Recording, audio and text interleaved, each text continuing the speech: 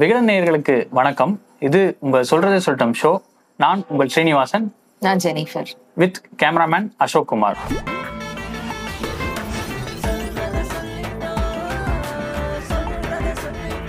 Jennifer, இன்னைக்கு நம்ம பேச போற முதல் டாபிக் என்னன்னா, இப்போ ஸ்ரீனிவாசன் வந்து இந்த கமல் பனிப்போர்னு சொல்லலாமா இல்ல நேரடி போர்னே சொல்லலாம். ஆமா, நேரடி தாக்குதலா அவங்க ஒருத்தர் மாறி மாறி திட்டிட்டு இருக்காங்க. இது அரசியல் பிரச்சாரமா பார்க்கப்பட்டாலும் ஒரு நாகரிகமற்ற ஒரு முன்னெடுப்பாதான் தெரியுது. இப்ப என்னன்னா, முதல்ல துக்கடா தலைவர் அப்படின்னு மானிமா சார்பா வெளியான அறிக்கைக்கு பதிலளிச்ச வானதி கமல் பத்தி ஒரு விமர்சனம் வச்சிருக்காங்க. லிப் சர்வீஸ் செய்றவர் கமல் அப்படின்னு ஒரு பகிரங்கமா ஒரு சர்ச்சையான பேச்சை முன் வச்சிருக்காங்க. இதை நீங்க எப்படி பாக்குறீங்க? இல்ல, இதுல முதல்ல அவங்க அந்த துக்கடா தலைவர்னு சொன்ன விஷயத்துக்கு வருத்தம் தெரிவிச்சு பேசின அந்த முதல் ஸ்டேட்மெண்ட் பாத்தீங்கன்னா, நான் இங்கேயே படிச்சு வளர்ந்து இத்தனை காலம் நான் மக்களுக்காக செயல்பட்டிருக்கேன், என்னுடைய பணிகளை பற்றி நீங்க என்னுடைய சமூக ஊடக பக்கங்களை பார்த்து தெரிஞ்சுக்கோங்க அப்படின்னு பேசினது ரொம்ப நியாயமாவும் அவங்க கோபம் சரியானதாகவும் முதல்ல அவங்க வருத்தப்பட்டாங்க, ஒரு பெண்ணை தாக்கி பேசுறீங்க அப்படின்னு. இப்ப அவங்களே இறங்கி அடிக்கிற மாதிரி அவங்க பேசினது, அதற்கு அவங்களே கொடுத்த 2 விளக்கம். இதுக்கு முதல் விளக்கம், 2வது காரணம் அவங்களே விளக்கி கொடுத்தது. இது எல்லாமே நிச்சயம் கண்டிக்கக்கூடிய ஒரு விஷயமா இருக்கு. இதுல ரொம்ப முக்கியமான விஷயம் அப்படிங்கறது என்னன்னு பாத்தீங்கன்னா, ஒரு பெண் தலைவரை பற்றி அரசியல் நாகரிகமற்ற பேச்சுகளை எந்த கட்சியின் சார்பாக யார் பேசினாலுமே தொடர்ந்து அது கண்டிக்கப்படுது, அது எதிர்க்கப்படுது. அதை பத்தி நிறைய நம்ம கேள்வி கேட்கிறோம். அப்படி இருக்கும்போது ஒரு பெண் தலைவரே இப்படியான ஒரு நாகரிகமற்ற ஒரு விஷயத்த வெளியில சொல்லும் போது, அப்ப பெண்களை பற்றி பேசுற தைரியம் எல்லாருக்கும் வந்துரும் அப்படிங்கிறது. ஏன்னா ஒரு பெண்ணே இப்படி பேசுறாங்க அப்படிங்கும் போது ஆண்களும் அது பேசுறதுக்கான முகாந்திரம் இவங்களே ஏற்படுத்தி கொடுக்கிற மாதிரி ஆயிடும். அப்படிங்கறதுனாலதான் அவங்க பேசுறதுங்கிறது இன்னும் கூடுதலாக ஒரு கவனம் பெற ஒரு விஷயமாகவும், இன்னும் கொஞ்சம் காட்டமாக கண்டிக்க வேண்டிய ஒரு விஷயமாகவும் மாறுது. கண்டிப்பா அப்படிங்கிறதுதான். கண்டிப்பா. இப்ப இந்த பெண் தலைவர்கள் பத்தி பேசிட்டு இருக்கோம். பெண்கள் பாதுகாப்புங்கிறது இந்த பிரச்சாரங்கள்ல ஒரு முக்கிய அம்சமா இருக்கு. எல்லாருமே பெண்களுக்கான பாதுகாப்பு தர அரசா நாங்க இருப்போம் அப்படின்னு ஒரு வாக்குறுதியை கொடுக்குறாங்க.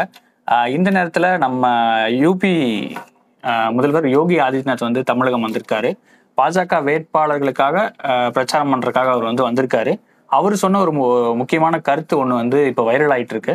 அவர் சொன்ன ஒரு விஷயம் என்னன்னா, திமுக கூட்டணிக்கு பெண்கள் பாதுகாப்பு குறித்து அக்கறை கிடையாது. ஆனா அதிமுக பாஜக கூட்டணி எப்பவுமே பெண்கள் பாதுகாப்புக்கு முன்னோடியா இருக்கிற ஒரு அரசு. அவங்க கண்டிப்பா பெண்கள் பாதுகாப்பு உறுதி செய்வாங்க, நீங்க தொடர்ந்து எங்களுக்கு வாக்களிக்கணும் அப்படிங்கிற மாதிரி இங்க பேசியிருக்காரு.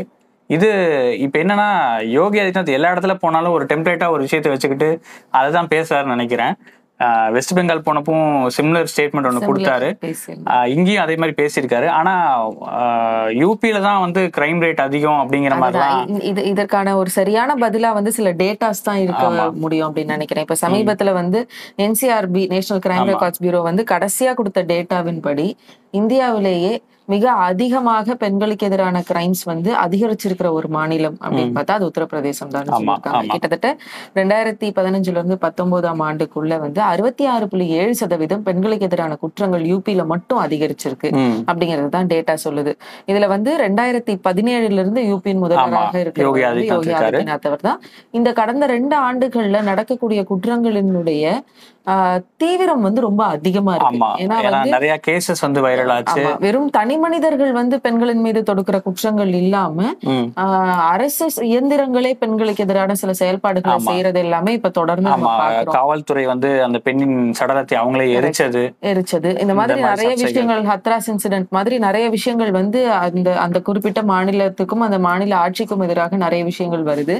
இந்தியா முழுக்க இருக்கக்கூடிய பெண்களுக்கு எதிரான குற்றங்கள்ல கிட்டத்தட்ட 15% இன்னைக்கு யூபில தான் நடக்குது அப்படிங்கிறது NCRBயோட டேட்டா. இது மட்டும் இல்ல, ஒவ்வொரு நாளும் 164 குற்றங்கள் பெண்களுக்கு எதிராக யூபி மாநிலத்தில் மட்டும் பதிவாகுது. அதை விட அதிகமாக ஒரு மாநிலம் பதிவாகுது, அது அசாம் அப்படிங்கிற மாநிலம். ஆனா யூபியில இது ரொம்ப கணிசமா சில ஆண்டுகள் அதிகரிச்சிருக்கிறது தான் தொடர்ந்து நம்ம கவனத்துல கொள்ளக்கூடிய ஒரு விஷயமா. முதல்ல அங்க சட்ட ஒழுங்கு சரி பண்ணாதான் பண்ண முடியும். இதுல இன்னொரு கேள்வி என்ன இருக்குன்னா, அவர் யோகி ஆதித்யநாத்தினுடைய மனநிலை வந்து பெண்களினுடைய பாதுகாப்பை எப்படி பாக்குதுங்கிற ஒரு கேள்வியை நம்ம பார்க்க வேண்டியிருக்கு. ஏன்னா வெஸ்ட் பெங்கால்ல அவர் பேசினதை பத்தி நம்ம பேசணும். வெஸ்ட் பெங்கால்ல அவர் என்ன சொல்லியிருக்காருன்னா, மம்தா பானர்ஜி அவர்களினுடைய ஆட்சியில வந்து இன்னைக்கு பெண்களுக்கு பாதுகாப்பு இல்லை. ஏன்னா இங்கதான் வந்து ஜிகாத் திருமணங்கள் நடக்குது, லவ் ஜிகாத் திருமணங்கள் நடக்குது. லவ் ஜிகாத்துக்கு எதிராக சட்டம் இயற்றிய மாநிலம் நாங்க வந்து உத்தரப்பிரதேச மாநிலம், அதனால எங்களுக்கு பெண்களுக்கு பாதுகாப்பு இருக்கு. ஆனா இங்க வந்து பெண்கள் மதம் மாறி திருமணம் செய்துக்க வேண்டிய சூழலுக்கு வந்து தள்ளப்படுறாங்க அப்படின்னு.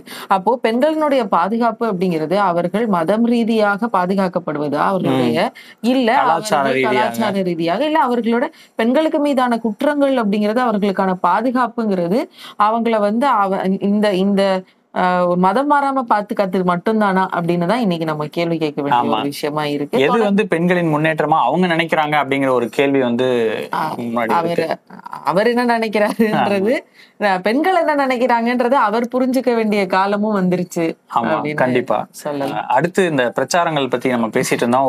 ஒரு தலைவர் பேசுற ஒரு வார்த்தை வந்து தவறானதா விழுந்துருச்சு அப்படின்னா அதை வச்சே எதிர்கட்சிகள் இல்ல எதிர்த்தரப்புல நிக்கிற கட்சிகள் ஒரு மைலேஜ் சேர்த்துறாங்க அப்படிங்கிற ஒரு யுக்தி வந்து நம்ம இந்த பிரச்சாரத்தை களத்துல வந்து பார்த்துட்டு இருக்கோம். இப்ப வந்து ஏற்கனவே ஆராசா பேசின பேச்சும் எடப்பாடி வருந்திய நிகழ்வும் நம்ம நிறைய தடவை பேசிட்டோம். அடுத்து இப்ப வந்து ஒரு விஷயம் நடந்திருக்கு. என்னன்னா, கன்னியாகுமரியில ஸ்டாலின் வந்து பிரச்சாரத்துல ஈடுபட்டு இருந்த போது அங்க பாஜக வேட்பாளராக நிக்கிற பொன் ராதாகிருஷ்ணனை விமர்சிச்சு பேசியிருக்காரு. அவர் வந்து பொன் ராதாகிருஷ்ணன் இல்ல, பொய் ராதாகிருஷ்ணன் அப்படிங்கிற ஒரு வார்த்தையை வந்து அவர் விட்டுருக்காரு. பொய் ராதாகிருஷ்ணன் சொன்னதை வந்து பிஜேபி ஆதரவாளர்கள் உள்ளிட்ட சோசியல் மீடியால இருக்கவங்க என்ன சொல்றாங்க அப்படின்னா, இது வந்து ரொம்ப தவறான ஒரு இது. ஏன்னா இது வந்து பொன் ராதாகிருஷ்ணன் அப்படிங்கிற பொய் ராதாகிருஷ்ணன் சொல்றது வந்து அவங்க அப்பாவை விமர்சனம் பண்றது அப்படிங்கிற ஒரு வாதத்தை அவங்க வந்து முன்வைக்கிறாங்க. இதுக்கு வந்து கண்டனம் தெரிவிச்சு ஸ்டாலின் வந்து மன்னிப்பு கேட்கணும் அப்படிங்கிற ஒரு வாதமும் அவங்க வைக்கிறாங்க. இந்த மாதிரி ஒரு கட்சிக்கு நீங்க ஓட்டு போடாதீங்க அப்படிங்கிற ஒரு வாதத்தையும் இதுல சேர்த்துக்கிறாங்க. அதாவது ஃபுட் நோட் மாதிரி இது எல்லா இடத்துலயும் சேர்த்துக்கிறாங்கன்னு நினைக்கிறேன். கண்டிப்பா அவங்க அதுக்கு எதிர்ப்பு தெரிவிக்கலாம், எல்லாமே பண்ணலாம். ஆனா இதுக்காக நீங்க அந்த கட்சிக்கு ஓட்டு போடாதீங்க, எங்களுக்கு ஓட்டு போடுங்க இப்படிங்கிற பிரச்சார யுக்தியை எல்லாருமே பயன்படுத்துறாங்க அப்படிங்கிறது ஒரு மாதிரி ஆரோக்கியமான விஷயமா தெரியல. இல்ல கண்டிப்பா. ஏன்னா தேர்தல் களம்னு வந்தாலே வந்து தொடர்ந்து இந்த மாதிரி ஒவ்வொரு மேடை பேச்சுமே இன்னைக்கு விமர்சனத்துக்குள்ளாயிட்டு இருக்கு. அது மட்டும் இல்லாம இன்னைக்கு அந்த தேர்தல் கட்சிகள் வந்து அவர்களுடைய தேர்தல் விளம்பரங்கள் மூலமாக கூட எந்த ப்ரொமோஷன்லயுமே இது ஒரு சர்ச்சை வருது. அப்படி ரீசெண்டா ஒரு சர்ச்சை வந்திருக்கு பாத்தீங்களா? ஆமா பார்த்தேன். இந்த ப்ரொமோஷன் சர்ச்சைன்னு சொல்லும் போதே அதுவும் கண்டிப்பா சொல்லிதான் ஆகணும். பிரச்சார யுக்தியில இந்த ஆன்லைன் பிரச்சாரம் வந்து ரொம்ப பெரிய பங்கு வகிக்குது. இப்ப வந்து தொடர்ந்து இந்த பிஜேபி, அவங்களோட தமிழக பிஜேபி வந்து ஐடி விங் வந்து தொடர்ந்து நிறைய வீடியோக்கள், படங்கள் இந்த மாதிரி பிரச்சாரத்துக்கு பயன்படுத்திட்டு இருக்காங்க. அதுல அவங்க போட்ட ஒரு வீடியோ வந்து இப்ப சர்ச்சையாயிருக்கு. என்னன்னா, அந்த வீடியோல செம்மொழியான தமிழ் மொழியாம் பாட்டுல வந்த 2 சீன்ஸை வந்து அதுல யூஸ் பண்ணியிருக்காங்க. அதுல என்ன பிரச்சனை அப்படின்னு பார்த்தோம்னா, அந்த சீன்ஸ்ல நடிச்சவங்க வந்து ப. சிதம்பரத்துடைய மருமகள், கார்த்தி சிதம்பரத்துடைய மனைவி ஸ்ரீநிதி கார்த்தி சிதம்பரம். ஸோ அவங்க வந்து பரதநாட்டியம் ஆடிய காட்சியை வந்து இவங்க அவங்களோட வீடியோல பயன்படுத்தியிருக்காங்க. அந்த வீடியோ கலைஞரால் பாடல் எழுதப்பட்டு ஏரமானால் இசையமைக்கப்பட்ட செம்மொழியான தமிழ் மொழியாம் பாடல், அந்த வீடியோல இருந்து காட்சியை எடுத்து பிஜேபி அவங்களோட பிரச்சாரத்துக்கு பயன்படுத்தினது ஒரு பெரிய சர்ச்சையா இருக்கு. இது குறித்து அவங்க ஸ்ரீநிதி கார்த்தி சிதம்பரமும் ட்வீட் போட்டு கண்டனம் தெரிவிச்சிருக்காங்க. தமிழகத்தில் தாமரை மலரவே மலராது அப்படின்னு கோவத்துல அவங்க வந்து சொல்லியிருக்காங்க. இதை பயன்படுத்தி காங்கிரஸும் வந்து ட்வீட் போட்டுருந்துச்சு. இந்த மாதிரி ஒருத்தங்க படத்தை உபயோகப்படுத்துறதுக்கு முடியாது, அவங்கள கன்சென்ட்ங்கிற ஒரு விஷயத்த வந்து கேட்கணும், அது பிஜேபிக்கு எப்பவும் தெரியாது அப்படிங்கிற மாதிரி கலாய்ச்சிருந்தாங்க. இந்த மாதிரி இந்த ஐடி விங் அப்படின்னு நம்ம பேசணும் இல்லையா? இந்த ஐடி விங் அப்படின்னு பேசுற இடத்துல ஒரு முக்கியமான விஷயத்த நம்ம என்ன பார்க்கணும்னா, ஒரு கொஞ்சம் வருஷத்துக்கு முன்னாடி, கிட்டத்தட்ட ஒரு 2010க்கு முன்னாடினே கூட வச்சுக்கிட்டாங்கன்னா, பிரச்சாரங்கள் அப்படிங்கறதே மொத்தமா அதோட கலரே வேறையா.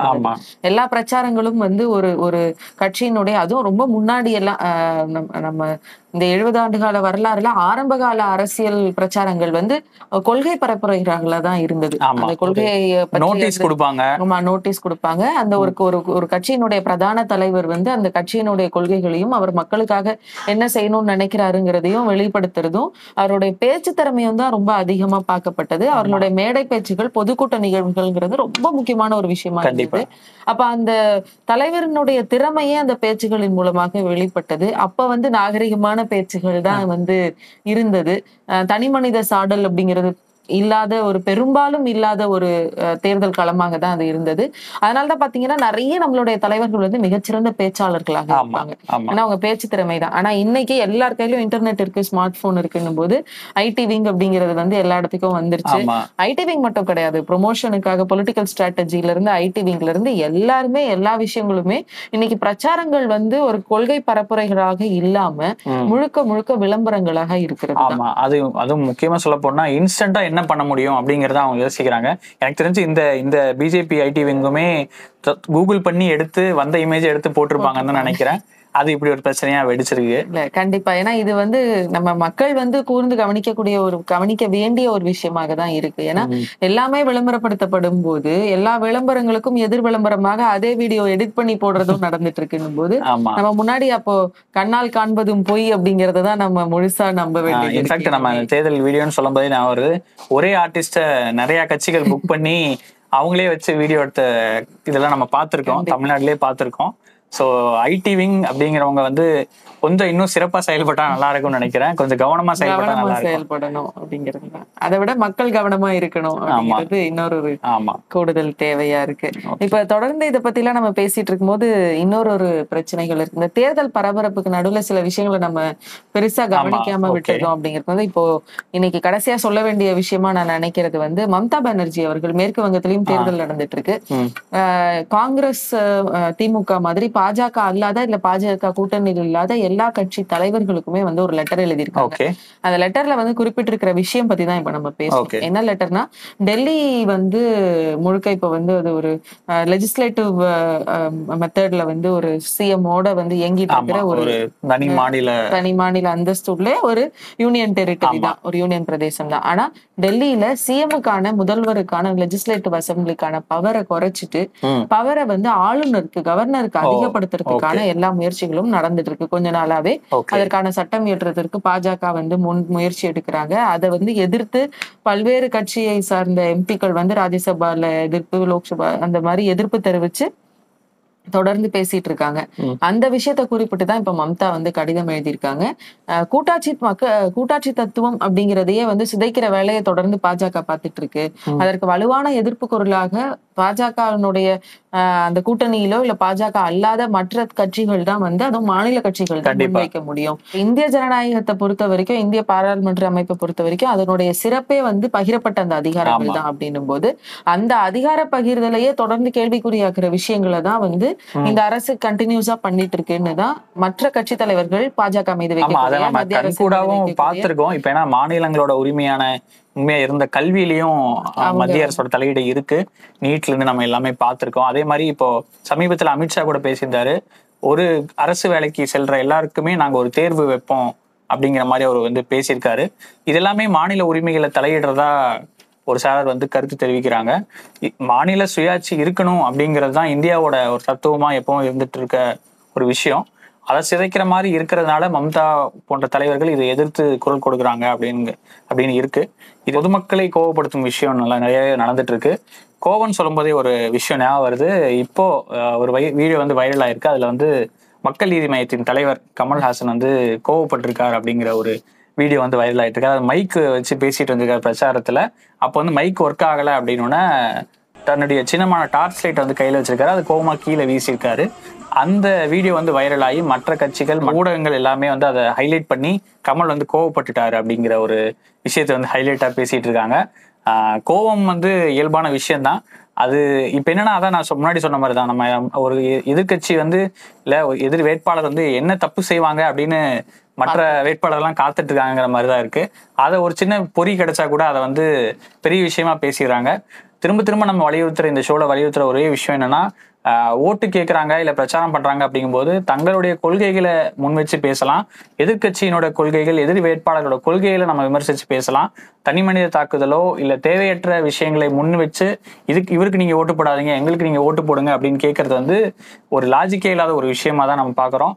தமிழக மக்கள் அந்த மாதிரி ஒரு விஷயத்துக்கு ஏமாற மாட்டாங்க அப்படின்னு நம்ம நம்புவோம். ஏன்னா கொள்கைகள் தான் தமிழ்நாடு மாநிலங்கள்ல எப்பவுமே பேசியிருக்கு, தொடர்ந்து பேசும் அப்படின்னு நம்ம நம்புவோம். இதே மாதிரி இன்னும் பல அரசியல் பரபரப்புகள் நமக்காக காத்துட்டு இருக்கு. அதை பத்தி நம்ம தொடர்ந்து டெய்லியுமே நம்ம பேசுவோம். நன்றி.